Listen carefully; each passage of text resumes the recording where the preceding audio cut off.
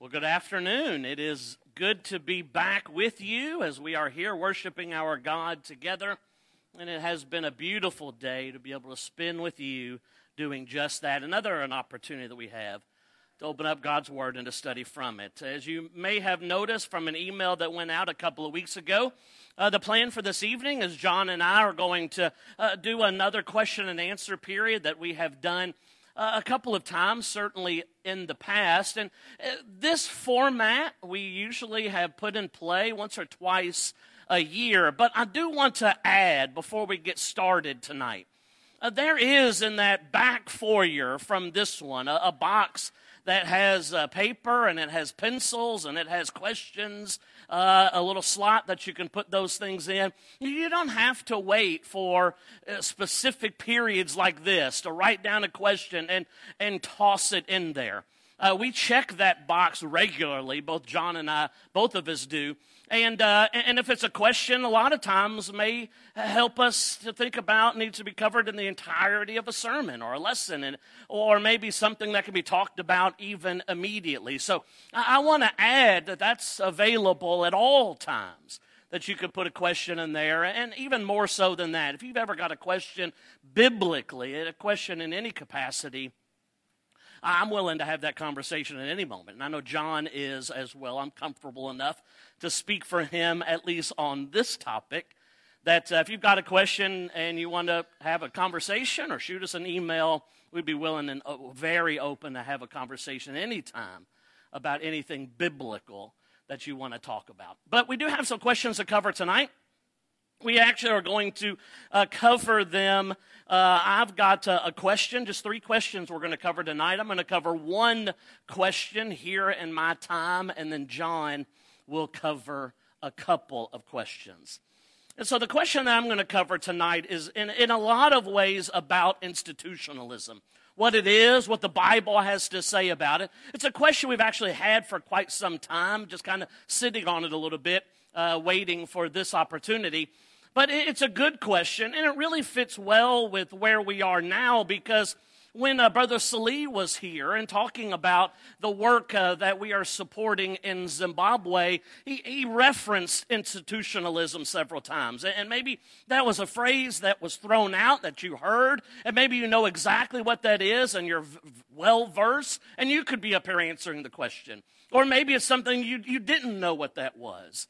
And so it was a question that we had, and so we're going to spend a few minutes to talk a little bit about it. We're going to talk a little bit, and the way I'm going to attack it is we're going to try our best to define it in some way to make sure we're all on the same page about what it is and what we're talking about, and then most importantly, what the Bible has to say about it. Because that's the key to all of these questions that we get, all the answers that we give. It doesn't make a difference what Jeremy thinks about things. It makes a difference what God thinks about things.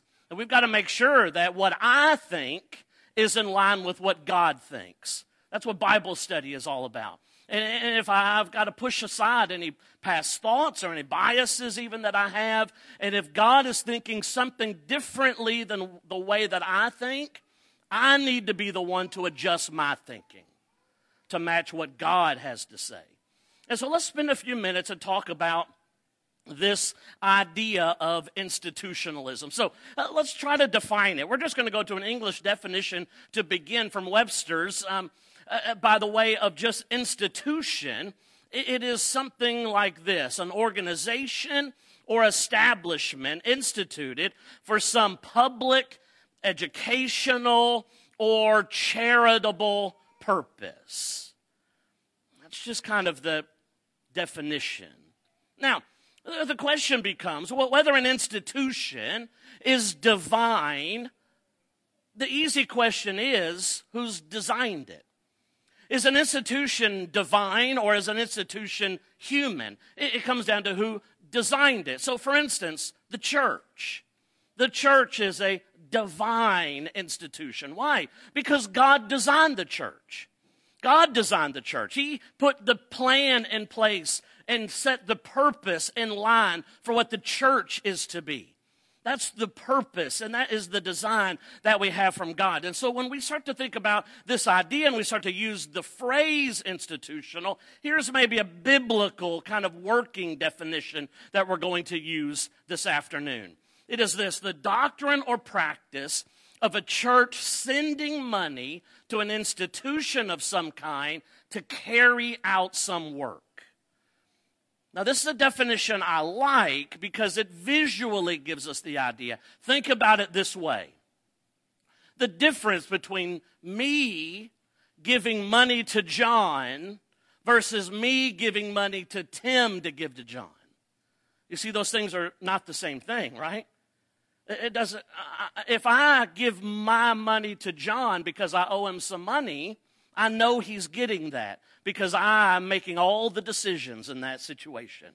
But if I owe money to John and I give it to Tim to give to John, Tim's now making decisions with my money.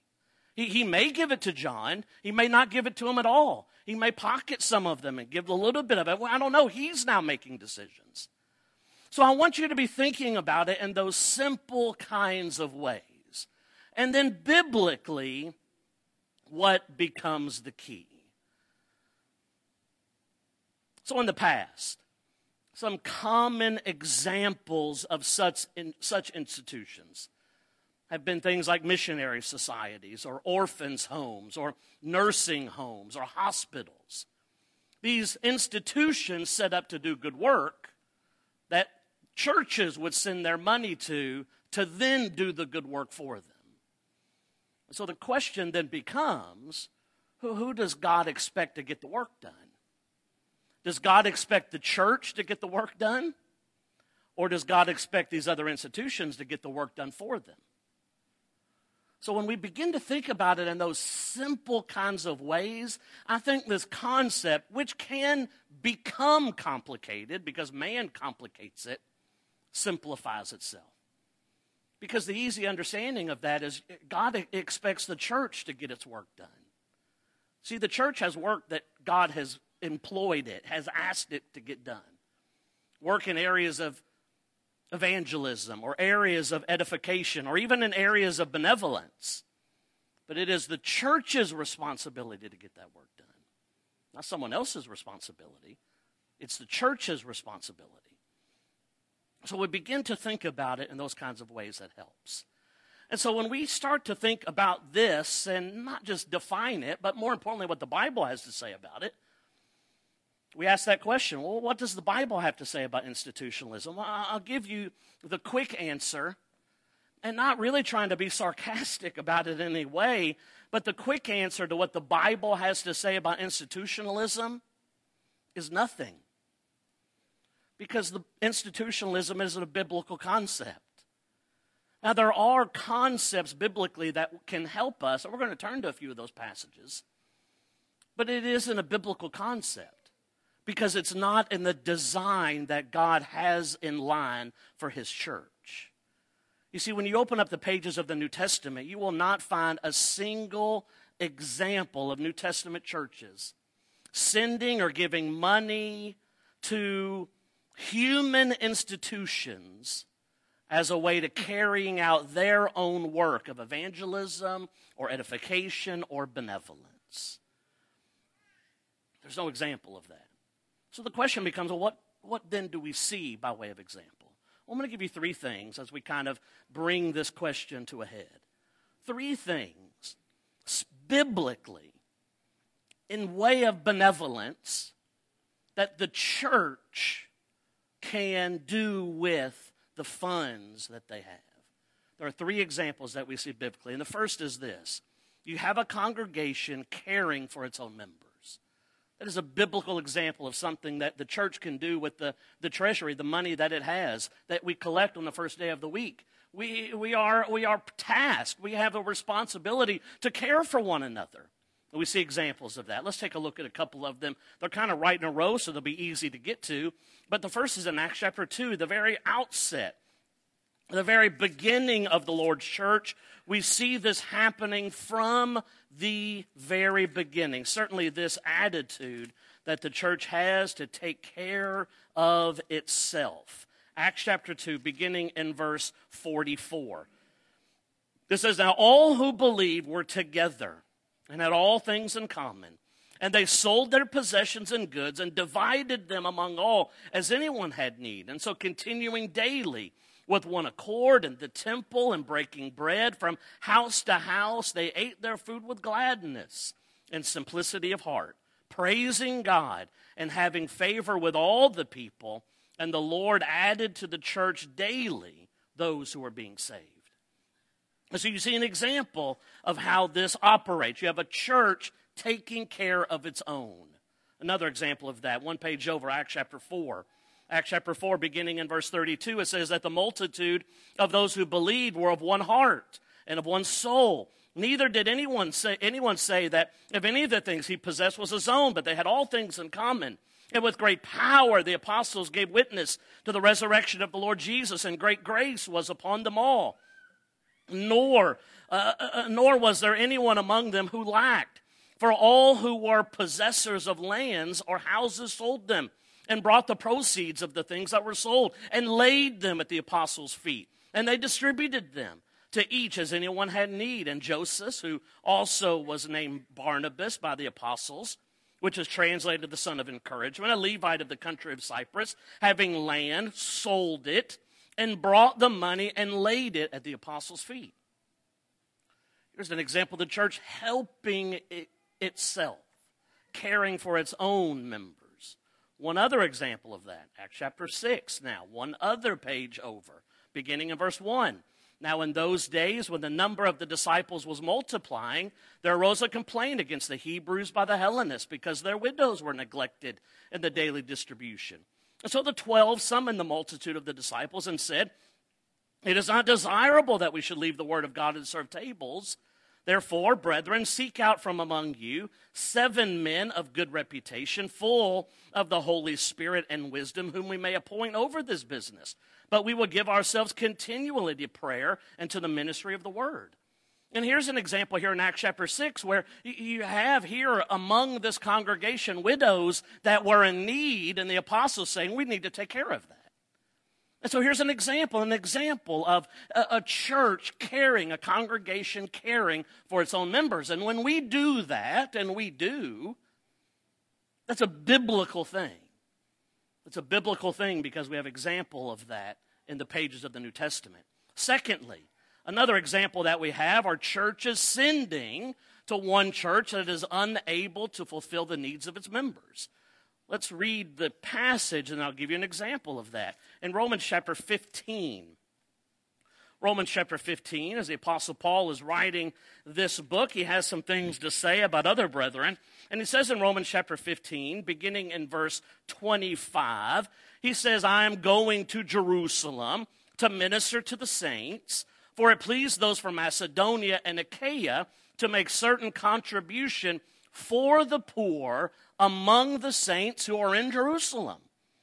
And so here it is that money was sent to members, to saints, to God's people in another place. And so here an example of churches sending aid, monetary things to one church that's unable to fulfill the needs of its members. We do that here at Traders Point, biblically do that all the time. All the time. We've done that on an ongoing basis as we do from month to month. And we've done that in the past on one particular thing, such as an area of the country that has a terrible storm. And we hear the story of a congregation that is really struggling. And now we have a biblical example to be able to help them here in the page of the New Testament. The third way, a church sending to several churches if those churches have saints in need. Acts chapter 11 is an example of that. Acts chapter 11. Acts chapter 11, beginning in verse 27. This says, "In these days, prophets came from Jerusalem to Antioch, and then one of them, named Agabus, stood up and showed by the Spirit that there was going to be a great famine throughout all the world, which also happened in the days of Claudius Caesar. And then the disciples, each according to his ability, determined to send relief to the brethren dwelling in Judea. This they also did, and they sent it to the elders by the hands of Barnabas and Saul. Excuse me. And so now you see the example of a church sending to several churches if those churches have saints in need. So let's talk about the keys of what we learn biblically about this kind of thing. A couple of things. The first is this. Biblically speaking, the example of aid being sent by this congregation or any congregation, number one is aid sent to God's people, saints. Every example is that. Every example is that. And secondly, in every example, you see that church taking care of their own responsibility.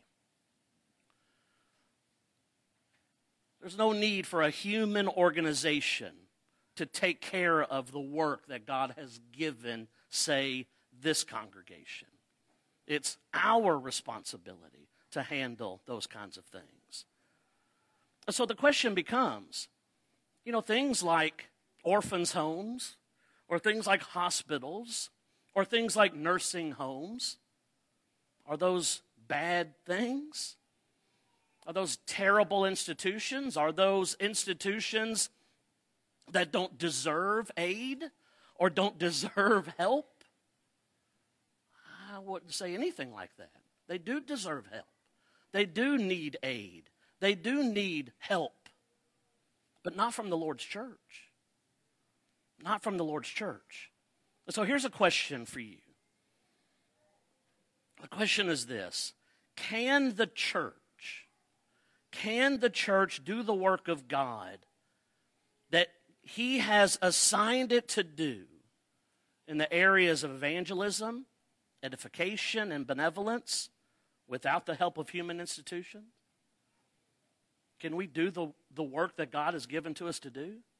If we choose to use a human institution, well, we're saying, I can't. We can't do that. We can't do the work that God has given us to do. And then now we then have to say, then God has given us something to do that we cannot do, or that we won't do, or that we don't want to do. And all of those things sound bad, right? All of those things sound bad. So the second question is this: is the church all sufficient to do God's work? Absolutely it is. Absolutely it is. So we need to make sure for us here at Traders Point specifically, we need to make sure that we are the church that does the work of the church by the simple organization that God has given to us. And it would behoove us to focus on what we have going on here, to make sure that we are following the design in all aspects, biblically, that God has for His church. And when it comes to institutionalism, or the doctrine of institutionalism, that is against God's plan. That is adding to what God has put in place. And so for us as the Lord's church, we need to make sure we're doing it the Lord's way. And that is the exact same thing for every aspect of the life that we live. Making sure that I am doing things the way that God has designed it to be. I'm simply not in a position. You can answer this for yourself. I do not feel comfortable, and I feel I am simply not in a position to question God's plan or design about anything. Now, you answer that for yourself. But for me, up here, publicly, in my life privately, I don't feel like I'm in a position to question God's purpose or plan in any capacity, this one included. So it's an interesting concept. Certainly it's an interesting question, one that for the Lord's church has caused big problems in the past. Let's make sure those problems don't exist here for sure. And they won't if we simply follow God's way unquestioningly. And that's how you deal with a concept like this or a question like institutionalism. John's got two easy ones after this. We'll let him go.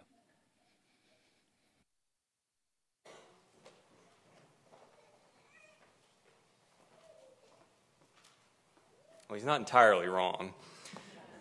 But I think they're two interesting questions, two very different questions for sure than what was just discussed. But the first one is up on the screen behind me. And with both of these questions, I want to make sure I just make it clear up front. I did reword some of the questions. And so if you're the one that submitted this question, you're like, that's not what I sent them.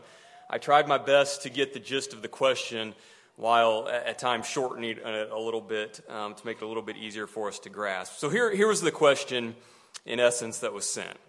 If a person's mate, through accident or other health issues, were to become incapacitated to the point of being brain dead or kept alive only via life support, would the body be considered dead and the spouse therefore permitted to remarry at that time?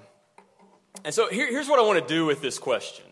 I think the answer to this question can be very easily found within Scripture. The reason that I appreciate a question like this is because we cannot talk enough about the sanctity and the importance and the permanency of marriage.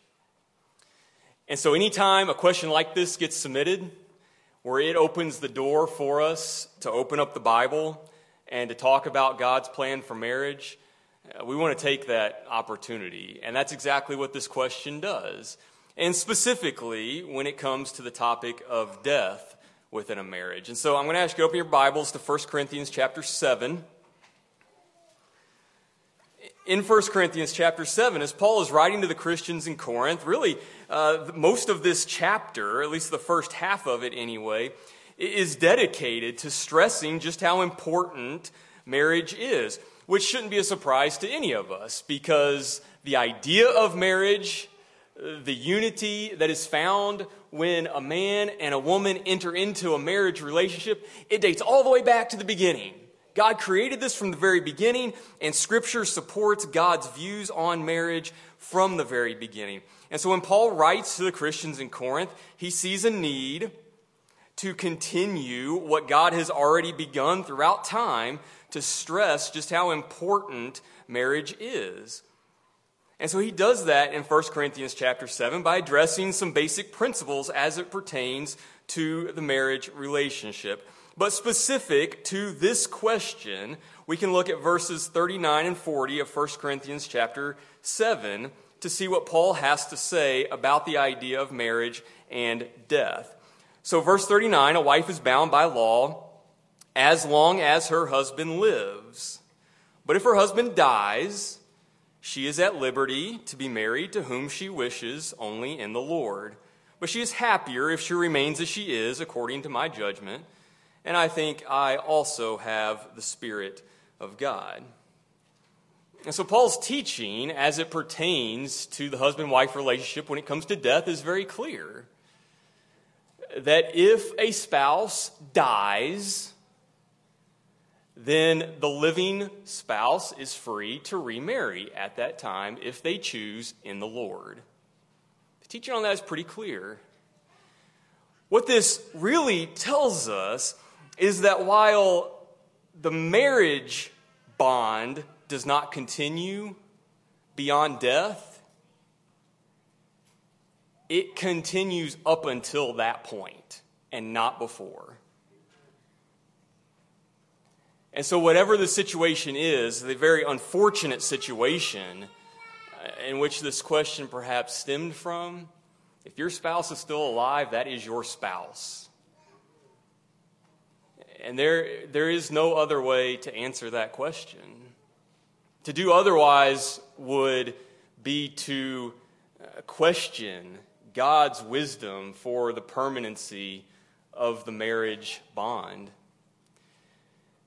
There is no human relationship that God has placed more emphasis on than a husband-wife relationship. It is to be protected. It is to be enjoyed. It is to be defended at every turn as long as we are alive. And so to answer this question, in this situation, no, this individual would not be permitted to remarry in the eyes of God because their spouse is still alive, and therefore that marriage bond is still intact. And if the spouse were to pass, then as Paul writes to the Christians in Corinth, that spouse would then be permitted to remarry in the Lord, and they could do that at that time. Question number 2. In the age of social media, how do we as Christians balance the directive to live a quiet and peaceable life, taking that from 1 Thessalonians 4, verse 11, with the temptation to constantly share every detail of our lives on the variety of platforms that are always at our disposal? And so since the individual that submitted this question referenced 1 Thessalonians specifically, I'm going to ask you to turn over there with me. And let's just read the entirety of the context of this passage in 1 Thessalonians chapter 4. Read with me beginning in verse number 9 of 1 Thessalonians 4. But concerning brotherly love, you have no need that I should write to you, for you yourselves are taught by God to love one another, and indeed you do so toward all the brethren who are in all Macedonia. But we urge you, brethren, that you increase more and more, that you also aspire to lead a quiet life, to mind your own business and work with your hands, as we commanded you, that you may walk properly toward those who are outside, and that you may lack nothing. So in this passage, what we see is that there is some instruction, there's some encouragement being given to love, and to even increase in that love, to lead a quiet life, to mind your own business, and to work hard. And you do that so that you may walk properly toward those who are outside and that you may lack nothing. And so, as it pertains to this question, I think it is fair to acknowledge specifically this idea of living a peaceable life, this idea of living a quiet life, that because of the day and age in which we live, that there is a very real temptation to lead a very loud life, and to lead a very nosy life. And to do so because all of us carry around in our pockets our own personal megaphone. And that own personal megaphone is connected to everyone else's own personal megaphone. And so as a result of that, there is a temptation at our disposal at all times to live loudly and to live in such a way in which we are seen frequently. And let me give you an idea of some of the temptations that can come from that. Those types of temptations can lead us to have a false sense of importance because we are under the guise that everyone wants to know what's going on in my life at all times. It can challenge our humility because I can make myself look great, sound great, and make my life seem great so that everyone else can see all of those things. It can challenge our resolve to live peaceably with all men, as Paul instructed us to do in Romans chapter 12 and verse 18. Divisiveness and contentiousness and argumentation, it's what these platforms are literally built upon. They thrive and they need divisiveness. They need arguments. They require us to go back and forth with one another on things. And the louder you do that, the louder the whole platform becomes in our lives, in our eyes, and in the minds of those around us. However, those platforms can also provide us with useful tools. We have the ability to communicate with one another, not just locally, but around the world in ways that were previously unavailable to us. We have the ability and the opportunity to share the gospel in different ways and on different platforms so that others can hear and learn and come to know about God. It can also be a source of very innocent fun and entertainment and even education at times. And so, as you begin to think about both the very real challenges and temptations that social media can put in front of us as Christians, we seek to live quiet, peaceable lives. And you also see the potential benefits that exist with some of these platforms. Then the conclusion that we come to is that it's just like everything else that man gets our hands on. It can be good and serve a valuable purpose, and it can be evil and a source of temptation and a source of disruption and corruption in our lives. And so it isn't necessarily the platform, but then what we choose to do with it. Because at the end of the day, the directive that we get from God is to live a quiet life, minding our own business, and to live at peace with all men. Those are directives from God. And if social media can exist in your life while you hold fast to those directives from God, great. If social media cannot exist in your life while you hold fast to those directives, then it must go. Now, there are some very real temptations, even addictions, that can be formed, that can be difficult to break. But I hope as we think about just how important it is to read the pages of the New Testament, to read what God wants us to be, behave the way that He wants us to behave, we have to see that nothing can be allowed to pull us away from God. Nothing can be allowed to pull us away from God. We must hold fast to His commands, to His statutes, to His directives. And so social media has to be one of those things that is put on the cutting block, and we have to make a decision with it. Can I live a quiet, peaceable life, minding my own business, living at peace with all men, building and strengthening my relationship with God with social media in my life? And if the answer is yes, go for it. But be honest with yourself. Be honest with yourself. And if it means making some difficult decisions about how you're going to manage those platforms, be willing to make those difficult decisions because you recognize just how important it is to live a life that aligns with God's will,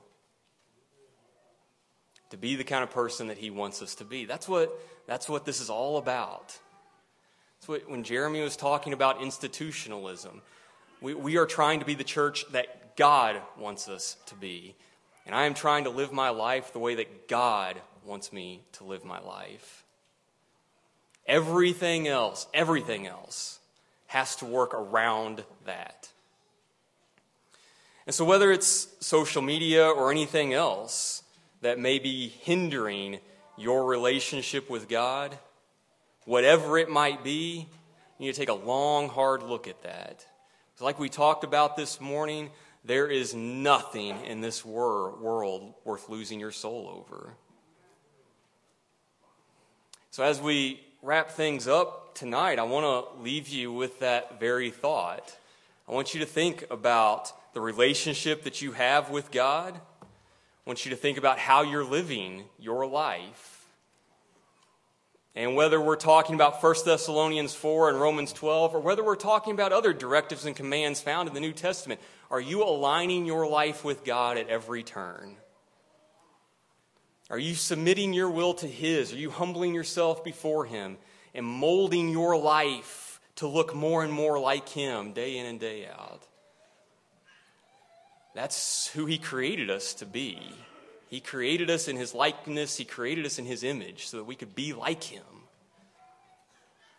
He wants us to be the kind of people that love him and serve him and long for him this side of eternity so that we can then live with him for all of eternity in heaven. That's what he wants for every single one of us. And he's given us another opportunity this evening to consider what our relationship is like with God. Where do we stand before him? Does our life reflect the love that we proclaim to have for him? And if we need to make changes, if we need to make some adjustments in our life, he's given us an opportunity to do that. And he's given us a wonderful group here to support us as we strive to be more and more like God every day. So if you're here this evening and you need some help in your spiritual walk with God, we can pray for you. If you've never become a child of God, there's an opportunity being presented for you this evening to be baptized for the remission of your sins, to become adopted into his family this very evening. So if we can help you in any way, please come to the front and let us know how as we stand and sing.